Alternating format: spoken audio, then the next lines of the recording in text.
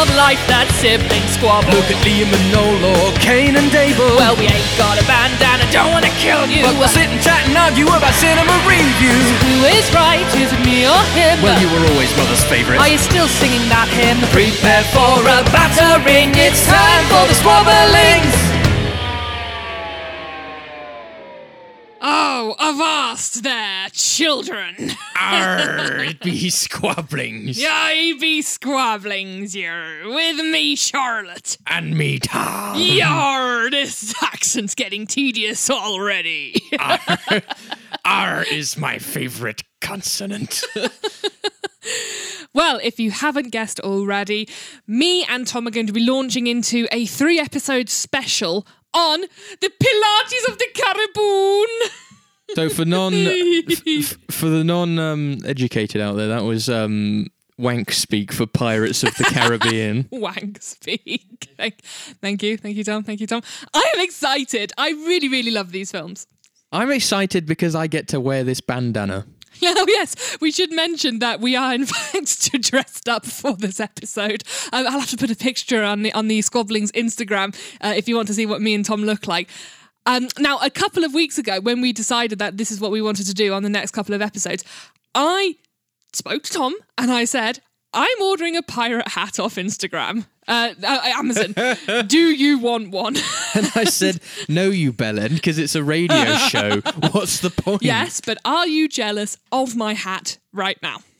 It looks quite good, actually, doesn't it? Yes. So the short answer is yes, you are very jealous of my hat because you've had to borrow one of my H&M scarves, and yes, you look like a teppanyaki chef. I do look like I look like Sensei Teppanyaki. Whereas I look like I look amazing, and I belong on the high seas with the wind in my hair.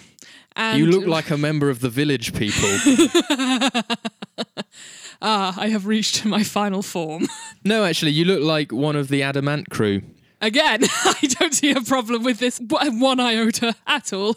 Gay space pirates. Gay space pirate, Adamant for and music for sex people. Yeah.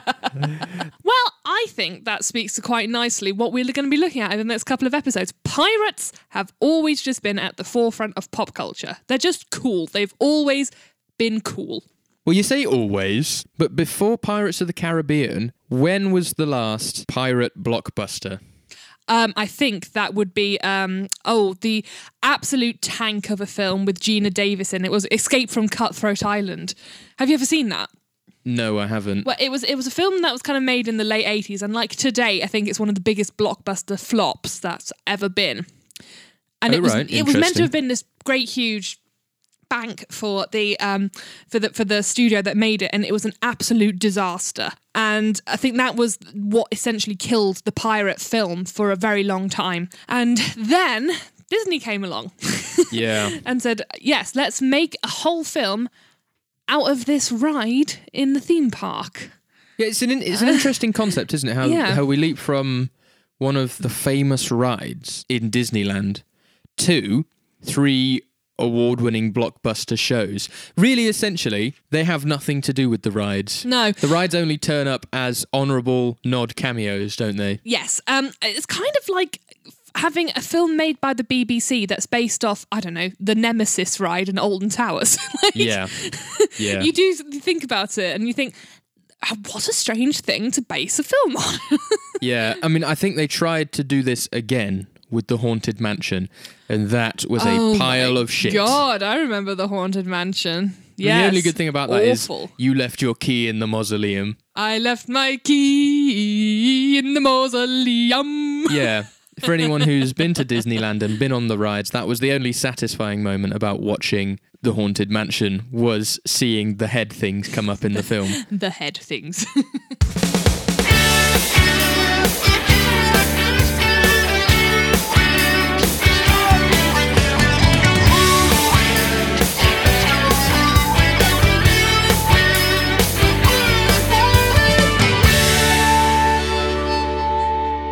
So, Pirates of the Caribbean is a series of fantasy swashbuckler films based on Walt Disney's theme park attraction of the same name.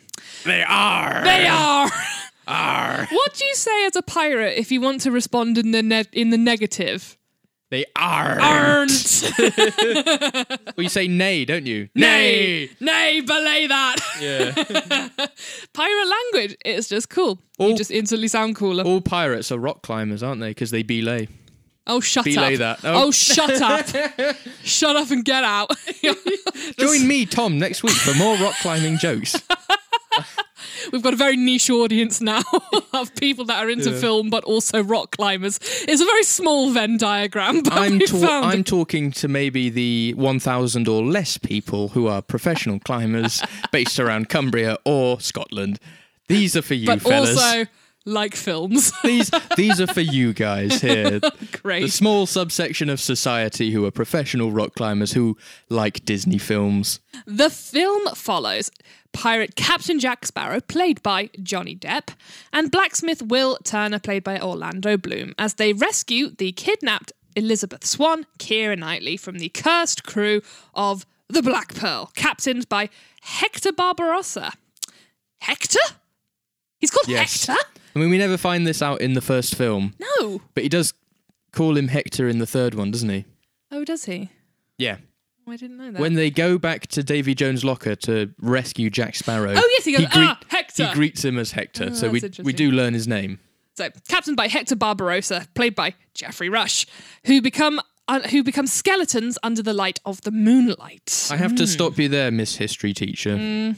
It's not Barbarossa. Yes, I recognised I said that when I said it. It's not Captain Operation Barbarossa. Listen, in my everyday life, I say Barbarossa more than I say Barbarossa, all right? I'm sorry. I'm a history teacher. I can't help it. Oh, no, they're going through the Ardennes forest. No, what are you doing? Oh, for God's sake. You can't move tanks through there, but we are. Are you the captain of the Black Pearl, or are you the Holy Roman Emperor who died on way to the Third Crusade? Oh, no, wait, we've got it wrong. Operation Barbarossa was Russia, wasn't it? Yeah, Operation Barbarossa was the invasion of Russia. We can save this. Some Russian jokes. Charlotte, what does Russia start with? No, I'm not going to... Stop it. Get some help. Stop it. I'll see myself out now. Thank you. So this film was released on the 23rd of June, 2003. And it's an old one. Yeah, it is an old one. I couldn't believe actually how old it was. I mean, I'll come on to this when we talk about our notes from the film in a bit more detail. But I very distinctly remember watching the first Pirates of the Caribbean film when I was in primary school. Yes, and I think it's dated quite well. I think it has as well. It's shot well, nice colour tones, a good script, well paced. It's a good feel-good family film. Yeah. And what I like about historical blockbusters is that there's nothing in them that makes you think it will date badly. Oh no, it's not like The Goonies where some people just can't watch something like The Goonies because it's just too 80s and too unrelatable. Kick him in the nards. Wolfman's got nards. Is that The Goonies? I think it is The Goonies. Oh no, is that Monster? I don't know, but it's one of those terrible, sort of very dated comedy films because they've decided to put it in an era, haven't they? I haven't even got this right the second time I said it. It's Barbossa. Yeah, it's Barbossa. That's why we had the whole Barbarossa conversation. Well, I thought it was Barbarossa. No, it's Barbossa. It's Captain Barbossa. Barbossa. Did you even watch the film? I have watched the film many, many times, but my brain has just been rewired from teaching history. So, Tom, shall we start with our comparison of notes? Let's compare notes. We will start by comparing some notes.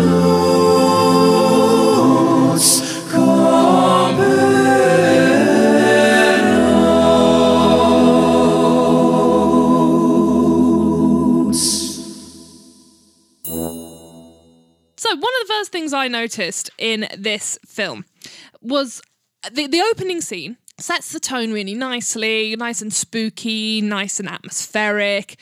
But one thing I did notice, how old is Norrington meant to be in that first scene? Because he looks... Yeah, it's a bit... like mid-30s. Yeah, he does, doesn't he? It's a bit ambiguous, isn't it? The only effort they've made is to give him a coloured wig or his own hair.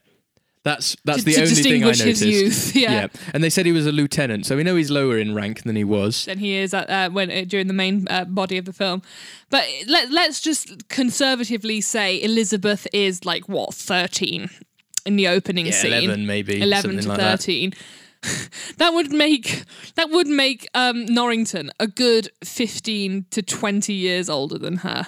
I think to narrow the gap there, what they could have done better was maybe have Norrington as a late teens, early 20s, young, budding, commissioned lieutenant. Yeah, they should have possibly had Norrington played by a different actor then to make it feel a little bit less predatory. Yeah, made it clear that was Norrington, slip his name in a couple of times into conversation, but to set the scene. But it's not hard, is it? Because then it's a less creepy gap there. Yeah. It's about maybe 7 years or something, which is doable. Yeah, that's very true.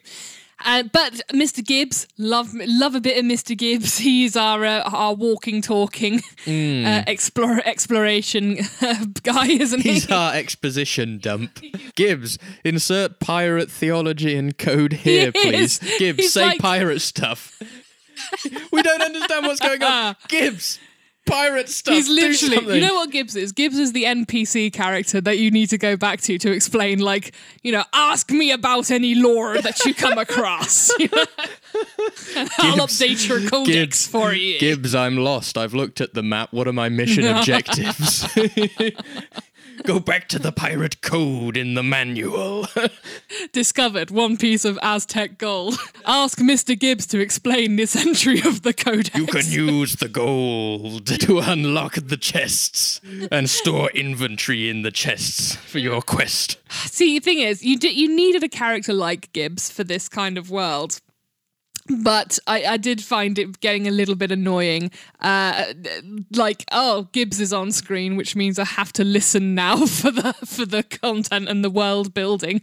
Well, I think it's done quite well because as a character, he's believable, isn't he? He's the he's the bard, isn't he?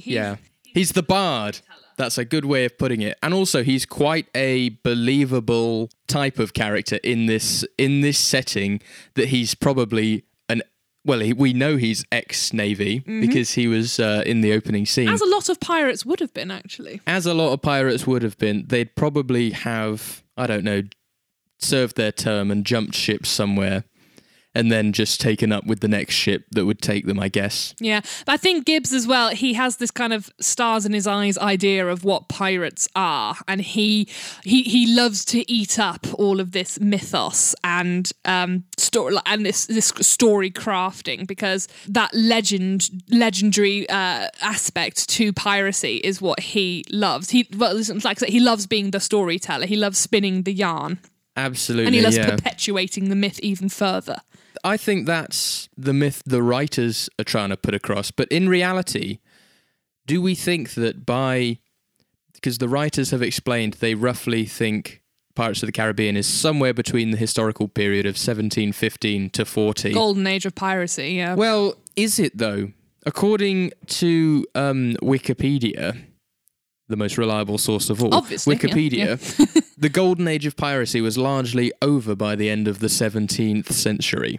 Yes, it was certainly on its way out, I think, by that point in time. Exactly. Well, it's weird, isn't it? Because maybe it's a time when the pirates weren't the most active they've ever been, but it spawned the most famous pirates in history because they were the ones who were getting the headlines and being written into the history books because they were reacting to They were riding out the dying wave, essentially, Yeah, they were the ones being squeezed by all the laws and taking action against those, weren't they? And I think it's more interesting as a film to see that point in time of transition rather than, we're pirates and we can do what we like sort of era. It's like how does piracy and the people that were pirates survive during that transition of a golden age into a more regulated sea and a more regulated Caribbean. One thing I'm glad Pirates of the Caribbean didn't do was try to get too invested in the history or try and intertwine itself too much with what was actually going on. No, because it's a kids' film, isn't it? Yeah. that's it. I think it has its story to tell, and it does it well, and it doesn't really matter about the backdrop because it could have been, for all intents and purposes, anywhere in the Spanish Main, really. Mm-hmm. For example, you know, it's nice that we see some of the historically famous towns like Port Royal and Tortuga. I mean, Tortuga is a little... I know it was a famous port, but it is really a little tiny island. Is mostly... I think Tortuga is meant to be kind of an amalgamation of several ports in the Caribbean that were very pro-pirate or pirate-friendly. Well, Tortuga is a real place. Yes, but it wasn't as large as the film would have you believe. I think Tortuga is actually meant to be based off the town of, what was it called? Nootka? Nassau, thank you. The Pirate Republic of Nassau. Nassau, yeah.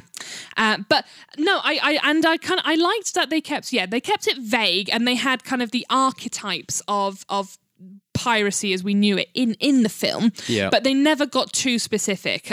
Because it would have been quite easy for them to have like a flashcard at the beginning of the film and say, it is 1784, the golden age of piracy. Totally unnecessary. They didn't need to do that. No, exactly. Because we all know from how they're dressing, red coat soldiers, lovely tall mast ships. Mm-hmm. We know it's the early 1700s, for God's sake. Don't insult our intelligence.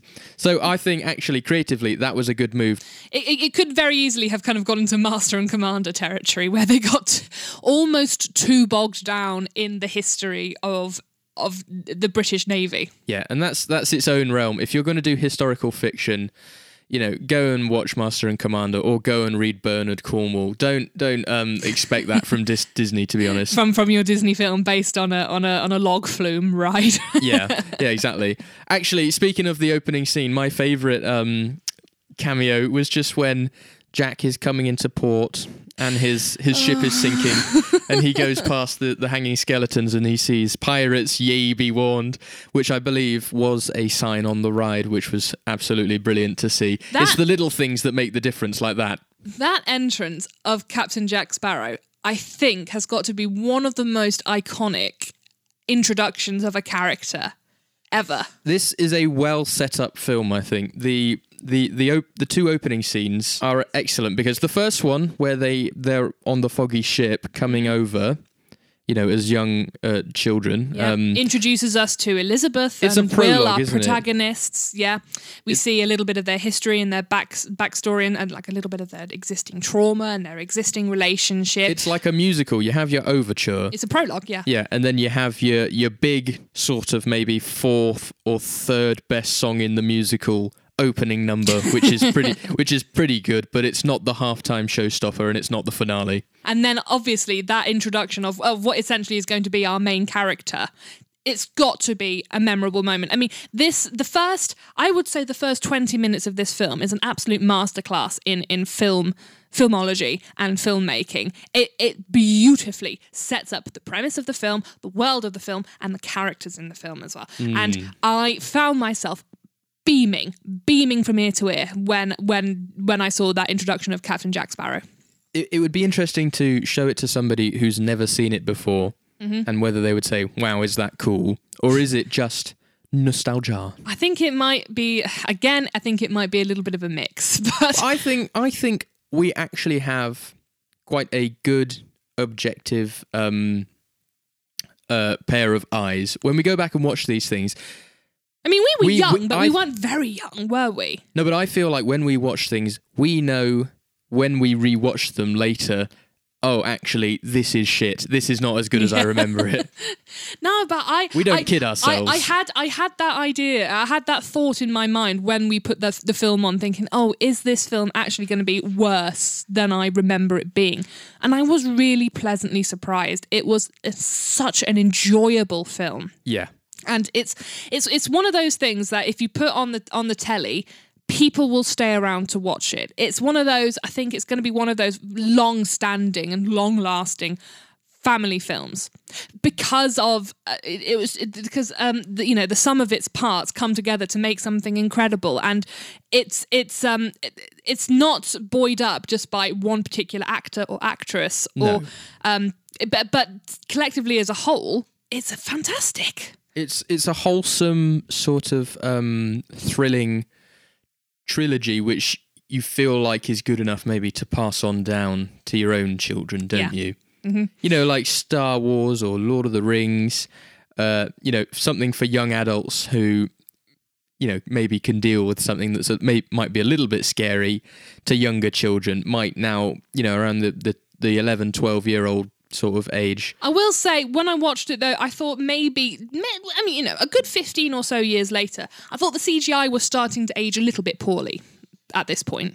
Yes, there were a couple of scenes where we watched the people turn into skeletons, didn't we, in the moonlight, and where they have, to me, what seemed like a bit of a ridiculous choreographed scene where Elizabeth tries to escape from the captain's cabin, and she goes outside, and then she gets thrown in the air on the sheet and stuff. It turns kind of into, what did you say? It turns into a video game you know what it looks like? Scene. It just looks like a very good video game cutscene. It does. The CGI is starting to date a little bit, although it's not terrible. But sometimes you can look past a bit of terrible CGI. I mean, some of the classics that you and me have watched, you look past the terrible CGI because at its core is a good story, and I think that is what will happen with Pirates of the Caribbean. But moving on to kind of talking about a few of the characters in this, I mean, obviously, the standout performance of this film is Johnny Depp as Captain Jack Sparrow. Oh, yes. I think the whole franchise sort of, well, not entirely, but I'd say at least 50% of it was living and dying on his personality. Absolutely, yeah. It was riding, the success of it was semi-riding on his strength of character. I mean, as we said, pirate films, when this film was made, they were seen as a bit of a real loss of money. They were not a sure bet. People weren't keen to back them, I don't think, were they? But then Johnny Depp comes along with this stellar performance, and as I've said in my notes, there is not a moment when he is on screen that I'm not smiling. Yes. He's just so enjoyable. Yeah, whatever you think about Johnny Depp these days, he is a delight to watch as Captain Jack Sparrow. Yes, we should probably add a little bit of a disclaimer at this point in the podcast and say, everybody, of course, is aware of the allegations that have been raised against Johnny Depp and against his wife Amber Heard, and irrespective of what you think and what has happened in that situation, I want to kind of compartmentalise that away and concentrate on him as a performer in this. Yes, we at Squabblings, have always endorsed the policy of love the art, not the artist. Yeah, indeed. and that means, it very well may be that Johnny Depp is a dickhole, but it doesn't stop him giving great performances. We don't endorse Johnny Depp's lifestyle should he be, a less than savoury character. We don't know. That's for the liable there. We don't know. But, we don't know. But the fact is, we love the art, not the artist. Indeed, yeah. Anyway, back to the podcast. Yes, that was a rather solemn subject, isn't it? It is a shame, isn't it, that whilst you are watching these films, that is floating in the back of your mind. Yes. For some people, that would taint it enough for them. Mm-hmm. And, this will happen several times over the course of your lifetime. Things like this will happen, as I'm sure many musicians and other fans of R&B out there won't want to acknowledge is somebody like Michael Jackson. Oh yes, yeah. Totally going down the tubes, being pulled from a lot of radio stations, and the besmirchment of his legacy and so on. And we talked about this on the podcast before, but the ongoing allegations of J.K. Rowling as a TERF ruining the Harry Potter series for a lot of people. But again, but whatever allegations are made against J.K. Rowling, it doesn't take away your enjoyment of Harry Potter. Yes, the fact is, if you didn't know anything about the author, or you didn't know anything about Johnny Depp, you went in cold and you just watched it, and you asked somebody, "Did you enjoy that performance?" You're likely to have said yes, aren't you? Yeah. But yes, no, it's a shame that we've got these very weighty allegations attached to this actor. But nevertheless, trying to treat that with respect in the way it should be, but also putting that to the side so we can concentrate on his historic performance. Jack Sparrow is his iconic character. Oh, absolutely. When you think Johnny Depp, it's a career-making character. Yes, it's a career-defining character. It's a career-defining character, and I love the process that he came up with to create Captain Jack Sparrow. Mm-hmm. I have heard that he based his character on Keith Richards, the guitar player from the Rolling Stones, which is why he cameos as Captain Jack's father in the third one, because he found this out and he was like, well, I have to be in the movie now. Well, this is what I was thinking. I mean, everybody kind of knows that kind of bit of movie trivia now, that, part of his performance was based on making pirates like the rock stars of their time, and that's why he kind of added a bit of a slur to his words and like this dreadlocked, black eyelinered sort of look. And he could have gone very, very traditional pirate with this portrayal. He could have gone like, "Yar, I'm a Blackbeard sort of, yar, yeah. I'm from the West Country." But he didn't. He went down an avenue that had not yet been done. With something as archetypal as a pirate, he managed to find something different, but still spot on. Yes. It was different enough that you paid attention to it, but not too dissimilar that it totally took you out of it. No, exactly. He made a good effort with a decent accent. What do you say to 3 shillings? I forget the name. what I would have hated was for them to cast a really big, high-profile A-lister actor who has an American accent, because as much as I think it's good they stayed away from being too historical, it would have just taken me out of the time period. Most pirates in the Caribbean would have been of British descent. Yes. And actually a lot of the famous pirates, they were from Wales, weren't they? Wales and the West Country, Bristol, and that kind of area. Well, which is why the pirate accent is a West Country accent, isn't it? Yes, but Welsh people are underrepresented. This is absolutely true. In pirate films, aren't they? Apart from, of course, the best Assassin's Creed game ever made, full stop, ever. No one will convince me otherwise. Black Flag. Oh, I just will not have it. Oh, them's fighting words, Tom. It was good, but Assassin's Creed lived and died with Ezio Auditore. How dare? No. Assassin's Creed was launched with Ezio Auditore. Launched off the top of a building into an eagle dive, if you will. Into a haystack, yeah. No, definitely Edward Kenway is the best protagonist. He's cool, but he's not from Da Firenze. Da Firenze. Ezio Auditore, da la la la. Da la la la. Oh, before this hellish year that we've had, one of the last things I went to with a really good mate of mine, we went to a performance of the Assassin's Creed Symphony in the London Hammersmith Apollo. Oh, I bet that was good. Oh, it was wonderful. They played the music from all of the different games, and of course they showed like a little segment of clips from each game before they launched into the musical score. Yeah. And of course you got applause for each character. And it was Altair. Yes, good, yeah, launched it all. Yeah. Like maybe Ezio. Oh yes, fan favourite Ezio, yeah. And they had all the others, but then suddenly Edward Kenway, and it was like people standing ovation. No. Yeah, Edward Kenway by far got the biggest applause that night. That's just because the game mechanics and the open world setup and everything, it was revolutionary, but he didn't have the swagger that Ezio had. He never had the balls to the wall swagger. I'm itching for them to do another spin-off with Edward Kenway. I'd love that so much. Yes, I think they could expand on they could expand Assassin's Creed, couldn't they, with another Edward Kenway game, for sure. No, but it's exactly like you said, that yes, Welsh characters are underrepresented in the in the piracy realm because we have this very ingrained idea of pirates coming from Somerset, which is where, of course, the pirate accent comes from. But yes, a lot of Welsh, a lot of Cornish as well. There were a lot of famous Welsh pirates, weren't there? Like Bartholomew Roberts. And Henry Morgan. Henry Morgan? Yeah. Is that Go on, you know what I'm thinking. I'm waiting for you to put the pieces together. Henry Morgan from... It's Saturday night and I'm having rum and coke. Yes, Henry Morgan of Morgan Spice Rum. Yes, you're absolutely right. Yeah, yeah. No way. Yes, well, after he was done with his piracy, he settled down in Jamaica and put and built himself a sugar plantation. And did he actually? Yeah, yeah. And he grew sugarcane for rum. He grew the sugarcane to make Morgan Spice Rum. Yeah. That's insane. The more you know. Yes, brought to you by Squabblings. The More You Know, brought to you by Squabblings. Brought to you by a history teacher who actually teaches this to her year 8s about how the British Empire was formed through piracy and privateering.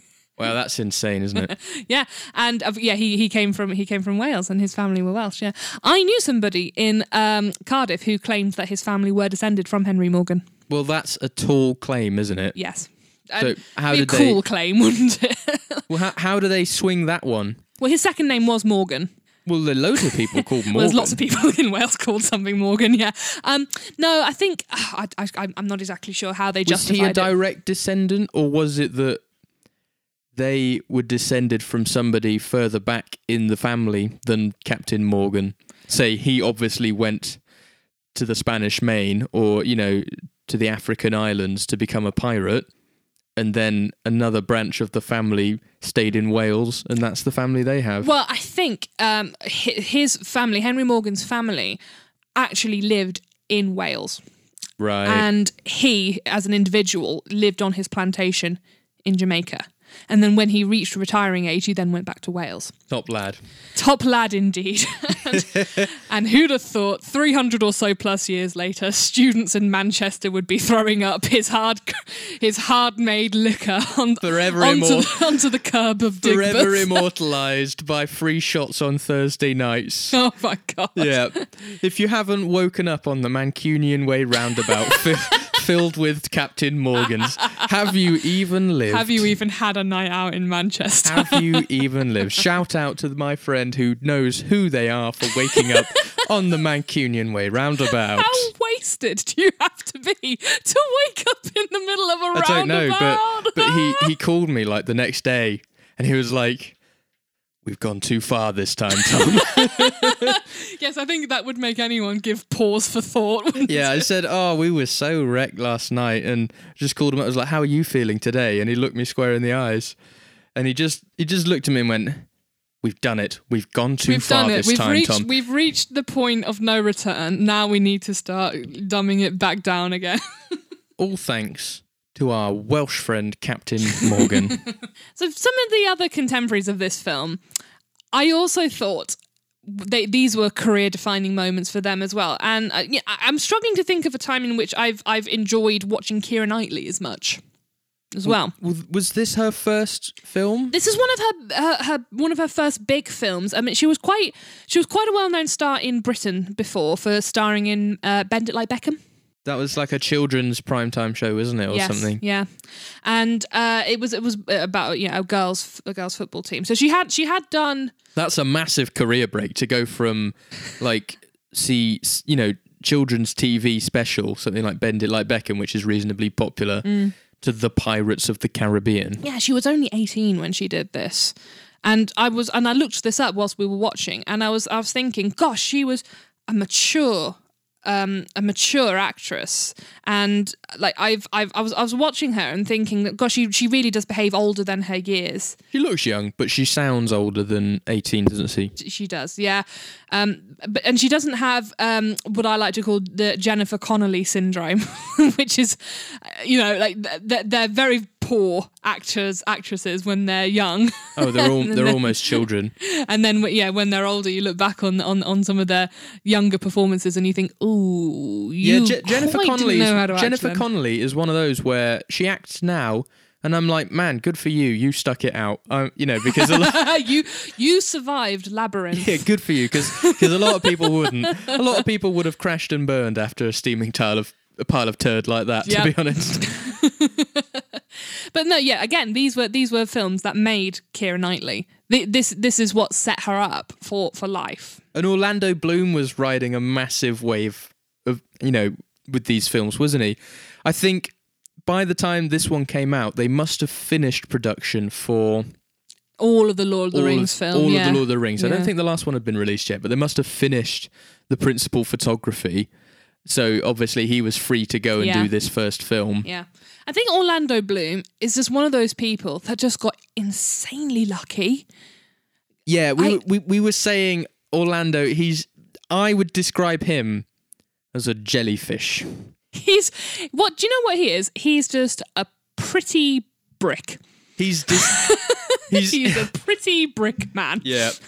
He's like Disney's fifth attempt at the perfect robot superstar, where it didn't quite get the mix quite right. Yeah, it's like he's been made in a lab of a composite of everything that they think will work, but they've just forgot to formulate a personality. Yeah, for the Star Trek fans out there, he's a data. He's not a lore. Oh, so he's not the perfect android yet. He's not the perfect leading man yet. He's just a bit of a robot, isn't he? He's just very wooden and unremarkable. And for a character like Will Turner, who is very kind of inherently interesting, he doesn't really give it much. But you know what? I can sum it up in one word. Why Orlando Bloom got as far as he did. Mm-hmm.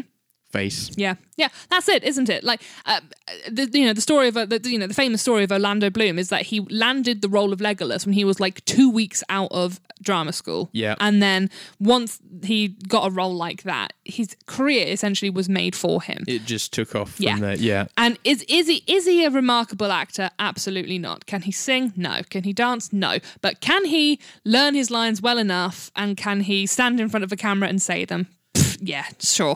I feel like given enough time, he might have matured a bit more as an actor. Well, see, the thing is, in those early 2000s, he was constantly striving for that leading man role, because he was always kind of support cast, but never protagonist material, and, like Lord of the Rings and like this as well. He was never like the main man. Well, actually, he got a couple of things where he was the lead man, didn't he? He got one or two things that he fluffed horrendously, and history teachers will know the bane of existence when teaching the Crusades, which is Kingdom of Heaven. See, I quite liked him in that. It's just a shame the film was take it or leave it. I thought as a film it was okay. Wasn't historically very accurate, was it? Even his performance in Kingdom of Heaven I would put down as wooden and unremarkable. But he was trying to break out as the lead man, wasn't he? Exactly. And he was starting to do okay. See, I thought that was a decent film. It had Liam Neeson in it as his long-lost dad. Had Jeremy Irons in it, It was good. It had a lot of sword drama, big budget siege of Jerusalem. Rubbish. It was great. It's just absolute garbage. All the guys out there will be loving it. Like, sieges. Yeah, Deus Vult. Siege weapons and spears and knights and stuff. The thing is, everybody always asks me whenever we do the Third Crusade, shall I watch Kingdom of Heaven, miss? And I say, no. It will not teach you anything. That's true. You know what? That's like saying, I want to learn something about boxing. Let's watch Rocky. Yes. Rocky is a very well scripted, crafted drama, but it's not like really what boxing is like. The only kind of comparative film I can think of that it's kind of like Pearl Harbor. Like learning about Pearl Harbor for the actual, Japanese bombing of Pearl Harbor. Just don't bother watching. Just don't bother watching. Yeah, just a massive distortion. Kingdom of Desire wasn't as much Kingdom of Heaven. Kingdom of Heaven. Kingdom of Desire. What's Kingdom of Desire? Is that the porno you've been working on? No, you know what it is. What is it? I listen to too much Toto. It's Toto's album from 1992, Kingdom of Desire. Check it out. Jeff Porcaro's last album. R.I.P. Jeff. I need to go and slit my wrist. Yeah, sorry. So Kingdom of Heaven. It's not quite as far-fetched as like one of those weird alternate history Tarantino films where suddenly you're 90 minutes in and then they just blow Hitler up, Yeah. And then you're like, wait a minute, what's going on here? But it wasn't great, was it? No. So, poor Orlando, really. Poor Orlando. He's never quite been able to land the right role for his leading man career. But my eternal respect to him, because in recent times, He's sort of been laying low, I think, as Katy Perry's other half. Staying out of the spotlight a little bit. The man with the massive knob. But we all stand up. Yeah, there were two occasions where we all stand up and give Orlando Bloom a round of applause, and that is the paparazzi moment where we discovered he has a 10-foot wang. Yeah. Yeah. Well done, Orlando. Congratulations, you won the lottery of life. Yeah. 1.5. He got Katy Perry. That's another great one. Well done, Orlando. just well done, my son. Go on. And just give him a pat on the back. Well fucking done, Orlando. And then number 2.0, he took a swing at Justin Bieber. Oh yes, he did do that. He punched Justin Bieber for upsetting Katy Perry. Top lad. That's the best one out of all of them. He punched Justin Bieber. And I love it. He has guaranteed a place in the Hall of Fame forever. He will always be welcome at my house for that. Be welcome. So moving on to the kind of supporting characters in this, I was just there. Every single extra, every single part, the actors were just 110% behind this. And I think everybody knew that they were making something that was just, that had a light-hearted feel to it, but just a real feel-good thing to it. I think every one of the main characters, albeit they may have been poorly made, because it's Disney and they love to flog dead horses, but all of the supporting characters were interesting and compelling enough to have their own stories, yes. I think. I mean, I'm specifically thinking of, those two soldiers, the characters that Jack Sparrow is like, yeah, you can't go in there. Those two. Yeah. Like, even those two, they've got 4-5 lines each collectively throughout the whole film. But those two could have had their own spin-off show. You learn more about those two guys and their dynamic in 4 or 5 lines than you did about the dynamic between Rey and Finn in the entirety. In 3 whole Star Wars films, yes. Yeah. You could totally tell that those two were a Morecambe and Wise type, funny man, straight man sort of pairing. A classic comedy, sort of English comedy duo. Yeah, yeah. And maybe we were spoilt for choice because we have another sort of comedy duo in Pintel and Rigetti. Oh, yes, Mackenzie Crook. Yes, Mackenzie Crook and the other one. Yeah, Mackenzie Crook and the bold one. Yeah, Poppet and Mackenzie Crook. Poppet and Mackenzie Crook. That is how we... Pinto and Rigetti, yeah. Yeah. Which sound like 2 brands of pasta, don't they? Yeah. Pinto and Rigetti. When I cook my ragu, I only use a Pintel and Rigetti pappardelle. Pintel and Rigetti. Yeah. It's the best. It's just like my nonna used to make it, the Pintel and Rigetti. Pintel and Rigetti. No, but there was just that kind of Disney magic sprinkled over all of it, and that just brought these characters to life. I want to bring to the forefront a very serious matter now. Oh, right, yes, yeah. And that is talking about the supporting cast. Yes. Here at the James Norrington Appreciation Fan Club. Oh, are we calling to... We are calling to order. We're calling to order. The gathering of the James Norrington Appreciation Club now, are we? Good-o. Here at the James Norrington Appreciation Society, we try and convince you that all along Norrington was the right choice for Elizabeth. Yes. He is a stand-up fellow. He has responsibility. We learn that he's a kind-hearted individual. Oh. He's not rash like Will Turner. He's not bad-looking either. He's a little bit repressed because he's English, He's in the Navy. But let's be fair to the man. He has a lot on his plate. He's a Commodore. He's in charge of all the naval forces out of Port Royal. That's a big job. Do you know what? If I was Elizabeth, I wouldn't have even had to think about it. I would have been like, yes, mate, give me a bit of the Norrie Bobs. He's Commodore Norrington. He's a steal. And you know what? He's sort of brave. He was about to jump in there until he was stopped by the other guys. He was about to jump off the thing after her. Commodore Norrington is just one of those characters that, again, is just endearing. And again, he's got that Disney magic about him. Yes. He's just so funny. For the people with the more dry sense of humour, he is the saving grace of the film. I find myself in stitches every time he speaks. For example, when he locks up Captain Jack Sparrow and he puts him in the brig and he says, "Mr. Sparrow, You will spend the entirety of the remainder of the voyage contemplating the phrase "silent as the grave." I couldn't believe it. I was like, the man is a genius. I want to be like that when I grow up. As we all know, Tom, part of the training to become a Commodore in the British Royal Navy at that time was to graduate from Whitty Quip College. Yes, you have to, in fact, do 6 months at Whitty Quip College, which is in fact an all-boys preparatory school, Whitty Quipton. Quipton. it's an all-boys preparatory where Tories college. Send their children now, yeah. Yes, they go to Whitty Quipton as the sons of gentlemen in the hope that one day they may too be fine gentlemen of the Royal Navy. Even just in the delivery of his lines sometimes. At one point his line was literally just no. No. No. They've taken Elizabeth. We've got to go after her. We've got to save her. No.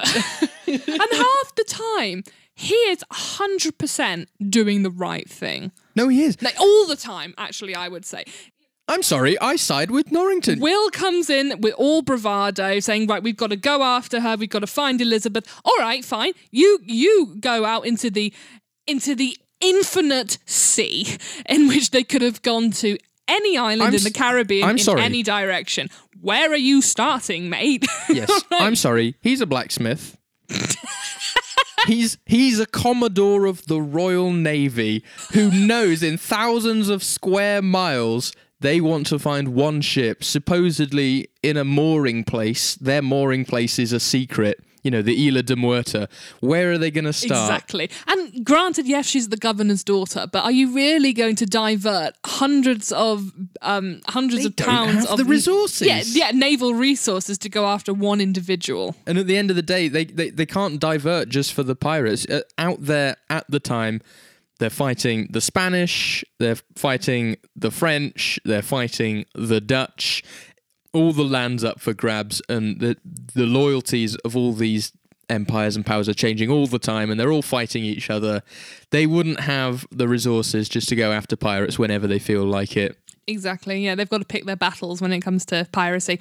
I think we will obviously talk about this in later episodes, but I think Norrington as a character has one of the best character arcs over all three of the films. Yeah, I think it does, because he goes from the highest high...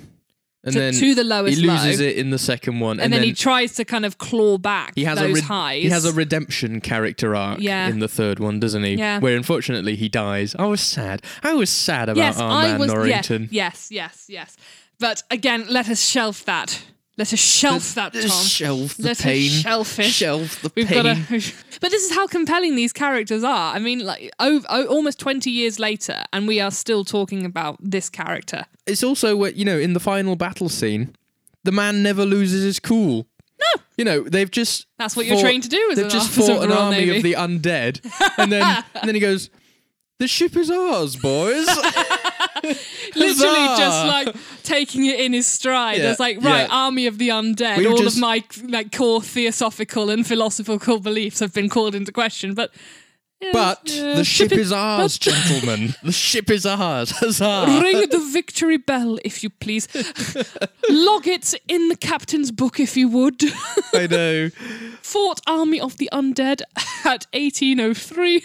Defeated army of the undead at 1807. I reckon a Norrington memoir would be a rather riveting read, similar to that of, Sharp by Bernard Cornwell. I want to see a young Norrington novel. Oh, wow. I've just had a memory unlocked of 13-year-old me. Go on. Oh, God. So, you remember that really boxy late 90s, early 2000s computer that our dad had? Sort of. Yeah. That we played the Tomb Raider with the conical breasts. Sort of. I might have been about 4 years old. Yeah, you would have been a bit young, but yeah. I remember the first bit of fan fiction I ever wrote was on that computer. On Microsoft Word 94. On Microsoft Word 94. And it might even have been a complete rewrite of the first film in which Elizabeth actually does choose Norrington in the end. You know what would have been great? And you know what, Tom? I'd do it again. I'll write it again. I'll go back to my roots. I'll do it. Can you imagine the entire story arc and then just at the very end when Jonathan Pryce is saying, do you really want to go with Will Turner? After all, he is a blacksmith. She just goes, you know what? Yeah, I think you're right, actually.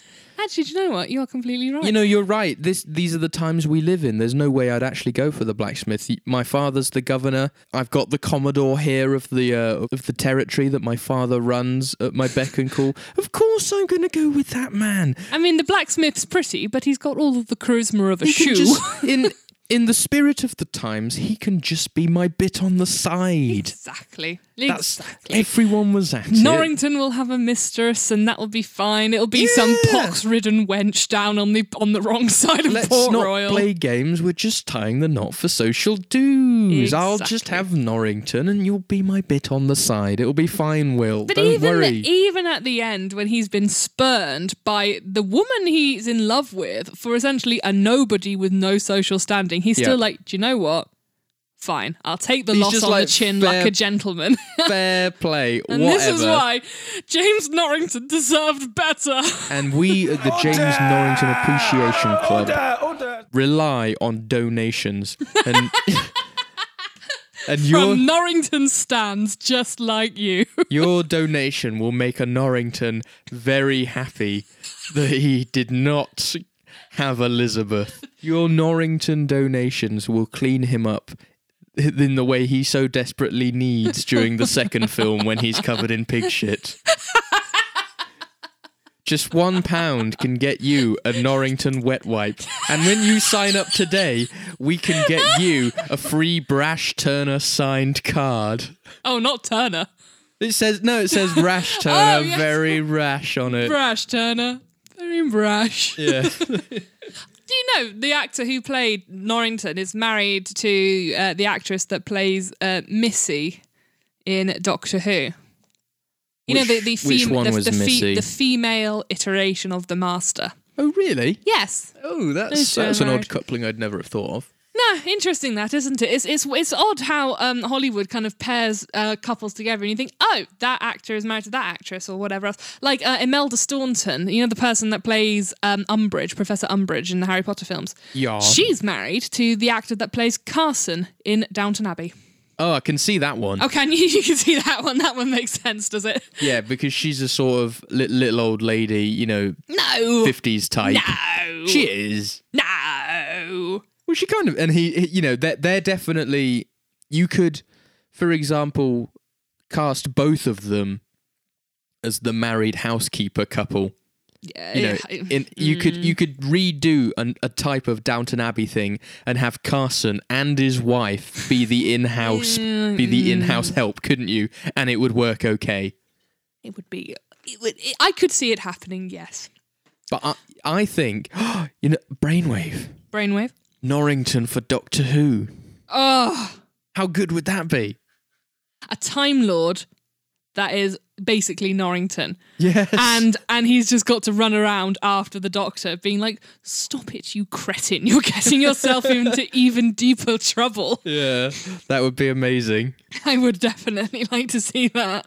Like, Doctor, can we go to the 5th century today? No. All stand for the James Norrington Appreciation Society!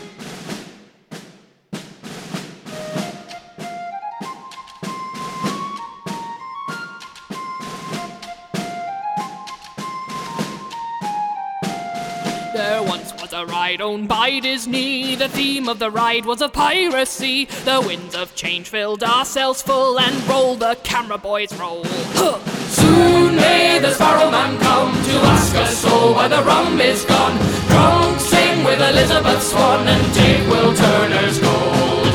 These men are rock stars of the sea. A pirate's always been sexy. A drunken swagger and golden teeth can make the ladies crow. Soon may the Sparrow Man come to ask us all why the rum is gone. Drunk sing with Elizabeth Swan and take Will Turner's gold.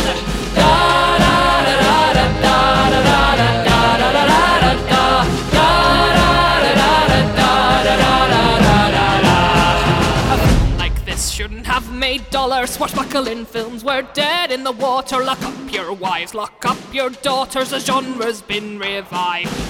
Soon may the Sparrow Man come to ask us so, but the rum is gone. Drunk sing with Elizabeth Swann, and Jake will turn us cold. Orlando's dead behind the eyes, but the smaller roles are a nice surprise. Jack Davenport and Jonathan Pryce are stiff upper lip pros. Soon may the Sparrow Man come to ask us so, and the rum is gone. Drunk sing with Elizabeth Swann, and Jake will turn us cold.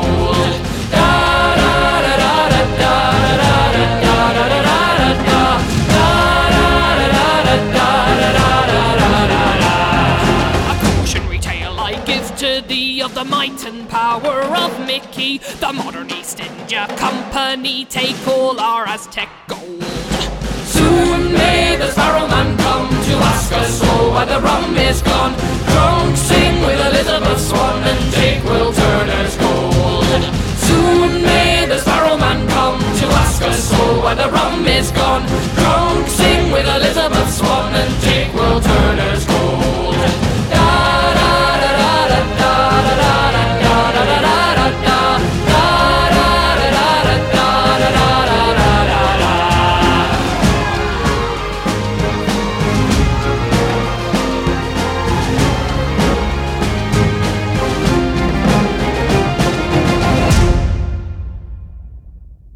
Oh, Tom, do you know who we've not talked about yet? Go on. Barbossa. Oh, he was just so good, wasn't he? See, Barbossa, I think, also spent a little bit of time at Witty Quips. Well, he did. I think he was chucked out for being a bit too blasé. Oh yeah, he was chucked out for like setting the housemaster's cat on fire or something, you know. But like, yes. he didn't do for stealing the school mascot. Yeah, he didn't do like a full term at Witty Quips, but he definitely did a little bit there. I mean, again, this links kind of back into the history. Like, he probably could have been a disgraced naval captain, maybe, you know, or something like that. Yes. But you know, in the way that Johnny Depp did his very different approach to representing pirates, Geoffrey Rush went very traditional. Barbossa was everything you expected, I guess, but more than that, not in a cliched way, everything you expected, but delighted in seeing in a traditional pirate, I think. Yes. He was rough around the edges, but with a sort of eloquent touch, you know, being the captain, good vocabulary, but still from a dirty kind of poor, edgy background. Obviously commanded the respect of his men. Witty and clever. I think, again, we tend to think of pirates as being a little bit stupid, almost, or thuggish, maybe I should say. Yeah. But he was like, I'm disinclined to acquiesce to your request. It means no. It means no. I would have found it funny if he'd have just looked at the camera when he said that. Like full kind of The Office moment. Yeah. It means no. It means no. And Mackenzie Crook in the background was like, hang on, I know this TV show format. Can you imagine, just think back now to 2003. You've just watched the film. You really enjoyed it. You hear there's a new one coming out, and you're sorely disappointed that you think Barbossa won't be returning to Pirates of the Caribbean ever again because he's dead. But then, lo and behold, you're put to ease, aren't you? Do you know what? I think I was a little bit upset when he has that death scene at the end of the first film. And I think that's the beauty of playing a character like Barbossa, is that you can make them... A well-written villain will always make you feel a bit of sympathy for them to make you understand who they are and their motives. Even calling Barbossa a villain, I think, is a bit of a stretch, because you can completely understand what he's... Oh, they're just pirates doing what pirates do, living the life. You know, they found some gold, they gave it away. That's what pirates do. He wants to reverse the curse. And you know what? He didn't even kill Elizabeth when he could have done. So, you know, he's one of those compassionate villains, you know? He was really funny. I thought that was a really funny moment when she was like, "That's it," with the cut on the hand. Yeah, and he's just like, "Waste not." It's just such a fun. All of these characters, they're just fun characters. They're just fun. It's just a fun film to watch. They are. Let's try and rank the series, I think. What place do you think this one comes out of the entire franchise? Now, you see, here I come to a dilemma, because Yes, I think this first film is the best put together of the original three. Yeah. And it's the best crafted in terms of plot and story arc and whatever else. Yeah. But my favourite character doesn't appear until the second film and the third film. And who's that? Oh, you know who it is, Tom.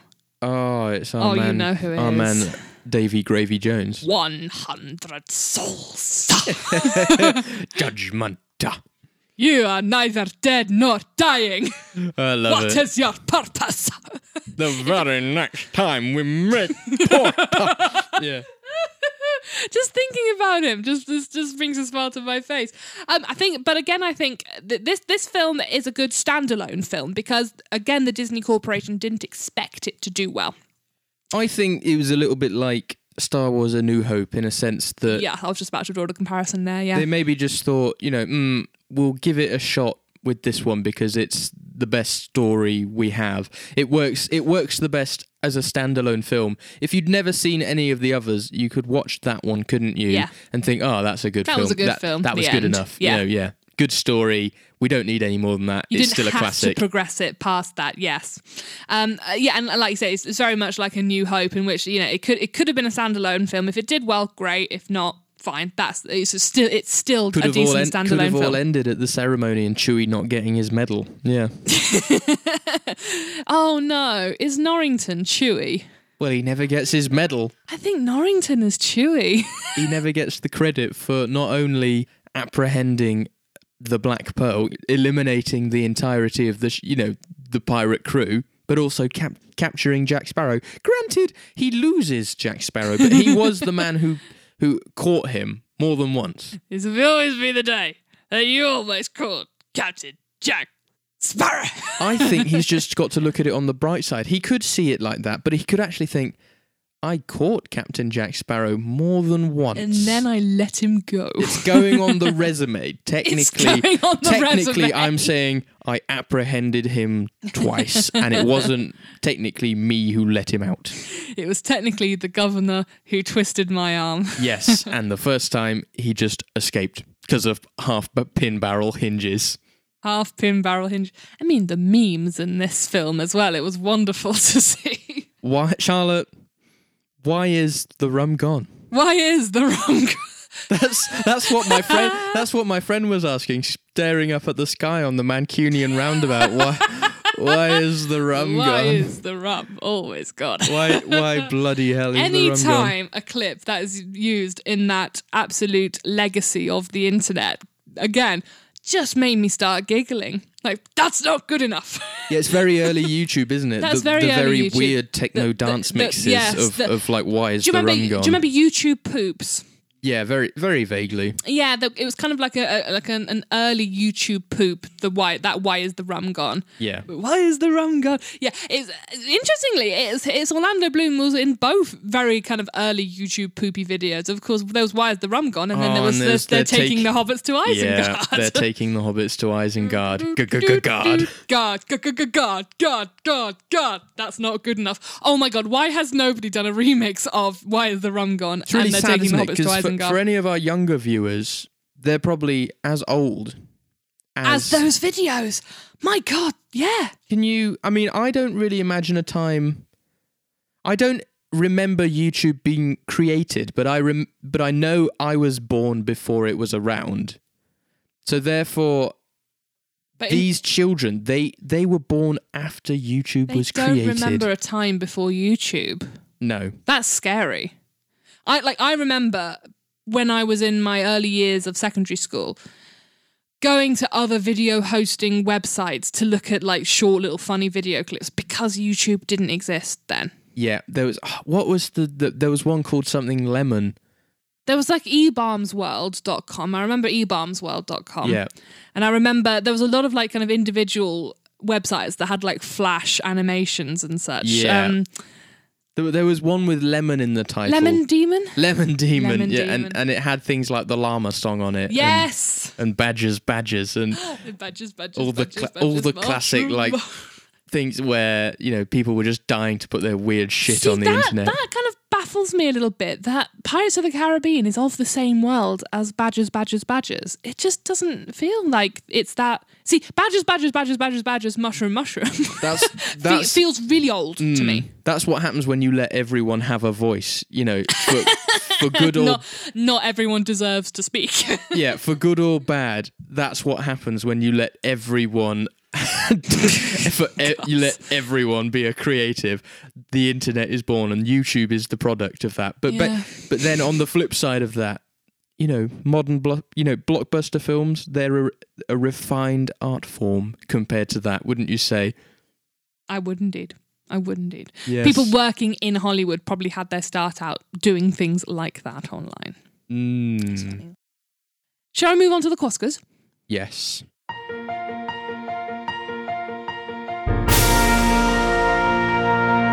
It's time for the Oscars. Who's the best and who's the worst? The Academy don't know shit. We shall decide. So who would you say is your best in film? Are we in any kind of disagreement here? Surely not. It's a tough one. The best in film has got to be Johnny Depp. It's got to be. I think there were lots of standout performances. Indeed, but can you possibly say, hand on heart, that there was another person in this film that launched this franchise into stratospheric territory like Johnny Depp did? It really is hard to argue with the fact that Johnny Depp is Pirates of the Caribbean, isn't it? He is Pirates of the Caribbean. But then again, there are such strong performances from everyone, and dare I say it, even Orlando Bloom does a good job in this one, For Orlando Bloom, but that's the caveat with it, isn't it? Because he is going to definitely be, I think, my worst in film. Really? Yes, but I think it's like you say. He's the bad of a good bunch. He's the worst of a good bunch. Yeah, and it's still a good performance for Orlando Bloom, but it is still an Orlando Bloom performance. I feel out of all the films I've seen him in, I feel like this is the one where he least takes me out of the moment, so to speak. Where I can sort of believe that he's just. Not just Orlando Bloom and he's there. I think Orlando Bloom I mean? Like when you're watching Lord of the Rings, do you ever get the feeling it's actually Aragorn and then it's actually Gimli and then it's Orlando Bloom in a wig? Yeah. Yes, I mean? Absolutely. Yes. Yeah. Know exactly what you mean. Yeah. Orlando Bloom is essentially a man who has been trained to the same extent that a pug has. do you know what I mean? He just looks cute, doesn't he? I can completely imagine that when he delivers his line and the camera says cut, they chuck him a little treat and he goes, They throw him a little biscuit and there's something like, for God's sake, get one of the runners to take Orlando over to his water bowl. Well done, Orlando. Or you take Orlando onto the lawn for a shit. God's sake. Orlando. Hold his hand and take him with you, for God's sake.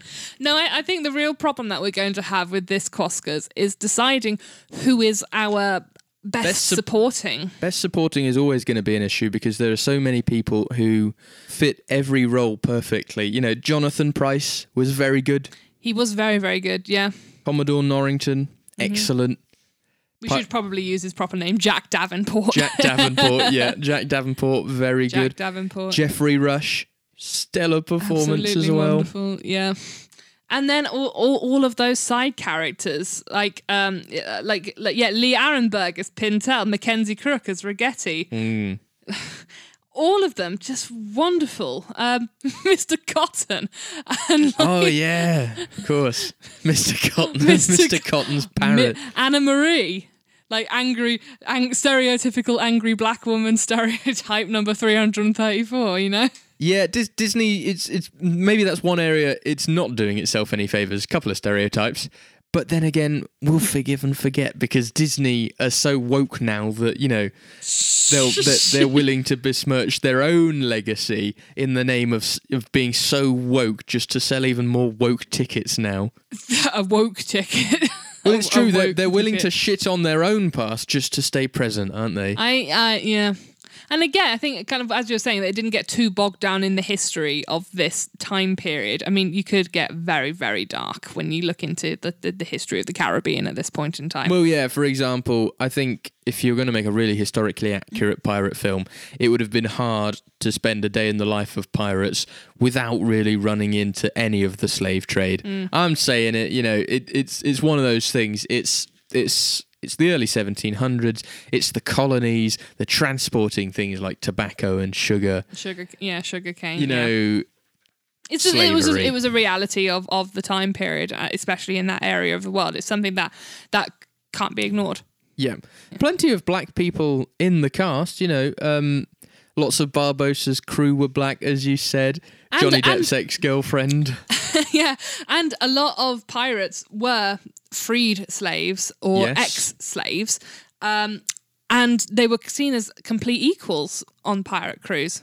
One of the good things about the film, I think, it does explain a little bit about the pirate morality, even though I guess in its own way is a skewed morality, was maybe one of the more fair systems of rule. By modern standards, you might read the pirate code of morality and think, oh, actually, it's okay, it's not too bad, an equal share of plunder for everyone, including the captain. Do you know what this is, Tom? This is communism. I'm saluting now, in case you can't see. I'm standing up and I'm saluting the red flag. That's what piracy is. It's just spicy Marxism. Yeah, what happens is, imagine the day, Charlotte. Imagine the day. A nice merchant, Navy vessel scooting along, flying the British colours, and then out of the murky, misty sea waters, you see a ship feigning the British colours, and they come towards them, and then right at the end, the Soviet flag is raised, and it's oh my God! It's early pirate Soviets with their onboard socialism. And at the helm, Captain Marx. Karl Marx does look... You put a pirate hat and an eye patch on Karl Marx. He's set to go from day one. Yeah. I bet he had pirate fanfic on the brain all the time. Oh, I bet he did. Just looking at him. That beard, that's a captain's beard right there.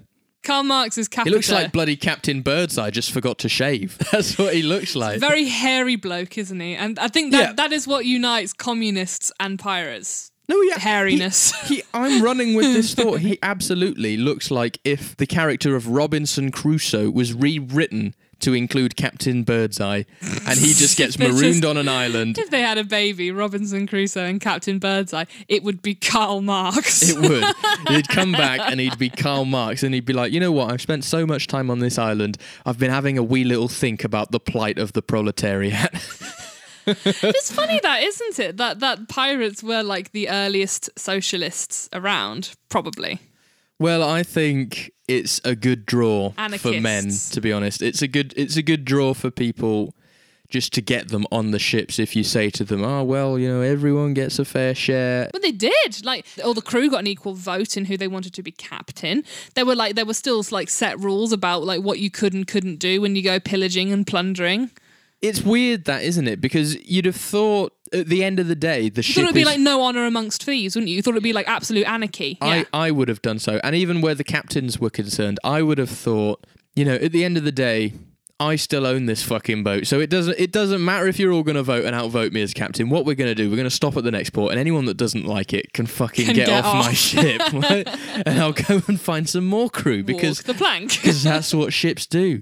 But that is ultimately why people left the Royal Navy, isn't it? Because it was kind of like a my way or the highway sort of thing. It wasn't even the highway. It was like my way. My way or the bottom of the ocean. Yeah, it was like my way, or you get put in the brig. The brig. You were probably shanghaied into it because like they got you drunk in Bristol and signed you up. Yeah. And then one day you wake up and you're like, oh fuck's sake, I'm in the middle of the Indian Ocean, and it's like, oh, what do I get? Oh, I get the fucking king's shilling and 2 years years service. Great. I have to send everything back to my wife and 6 children anyway. And I can't write home to let people know where I am. I'll be sent home once I get my leg blown off with nothing as much as a military pension to see me through. The likelihood is we'll get into a skirmish and I won't even die honourably by being shot or something. I'll die of a splinter as something, like as a cannonball flies through the bow of the ship. Yep. I will die because a splinter gets into here and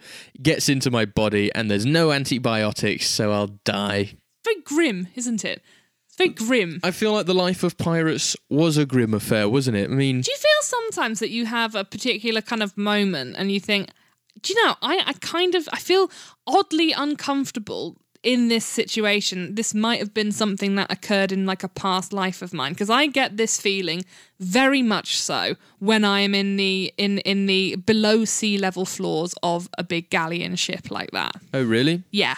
What just specifically this do you mean? Weird feeling of uncomfortableness, of like real claustrophobia, like something really traumatic has happened to me in a place like that, but has not in my memory. Do you know what I mean? Like, it's almost like I've got kind of inherent trauma of being in a place like that, but I can't consciously pinpoint why I feel like that. I feel like it is a sort of dingy, morbid affair, the bottom of a galleon, isn't it? Yeah.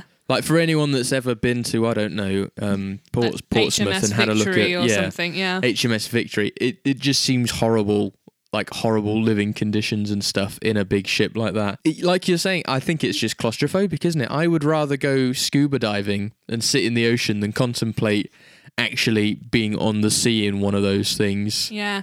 There's just the cabin fever that you would have got like in this 30-foot long ship, and that's literally all you can go, where all the places you can be. You can walk from one end of the ship to the other, and that's it.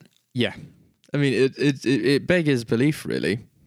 People did that, and they lived off like biscuits. Well, the fact is, it must have been in some way an appealing life for young men. Because let's float the thought. Different ditty in a different city. Was it the gap year of the time? Hanging round with my mates. Yeah, exactly. the gap year. Was it the gap year of the 1700s? I went to India and I traded some spices. Like, oh yeah, we had so much rum last Then I went to Jamaica. Oh God. And we vommed everywhere. And then we went up to Canada, got some timber.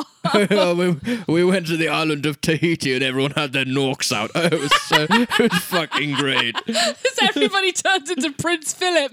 Norks is such a delightfully Tory word. I love it. Yeah, and we loved it so much we rebelled against the captain because he wanted us to leave. He wanted us to leave the Norkan women alone. And we said no, we've become accustomed to norks out and we love it. Shall we sign off there? On the Norks. Yeah. Bye. Goodbye, ladies and gentlemen.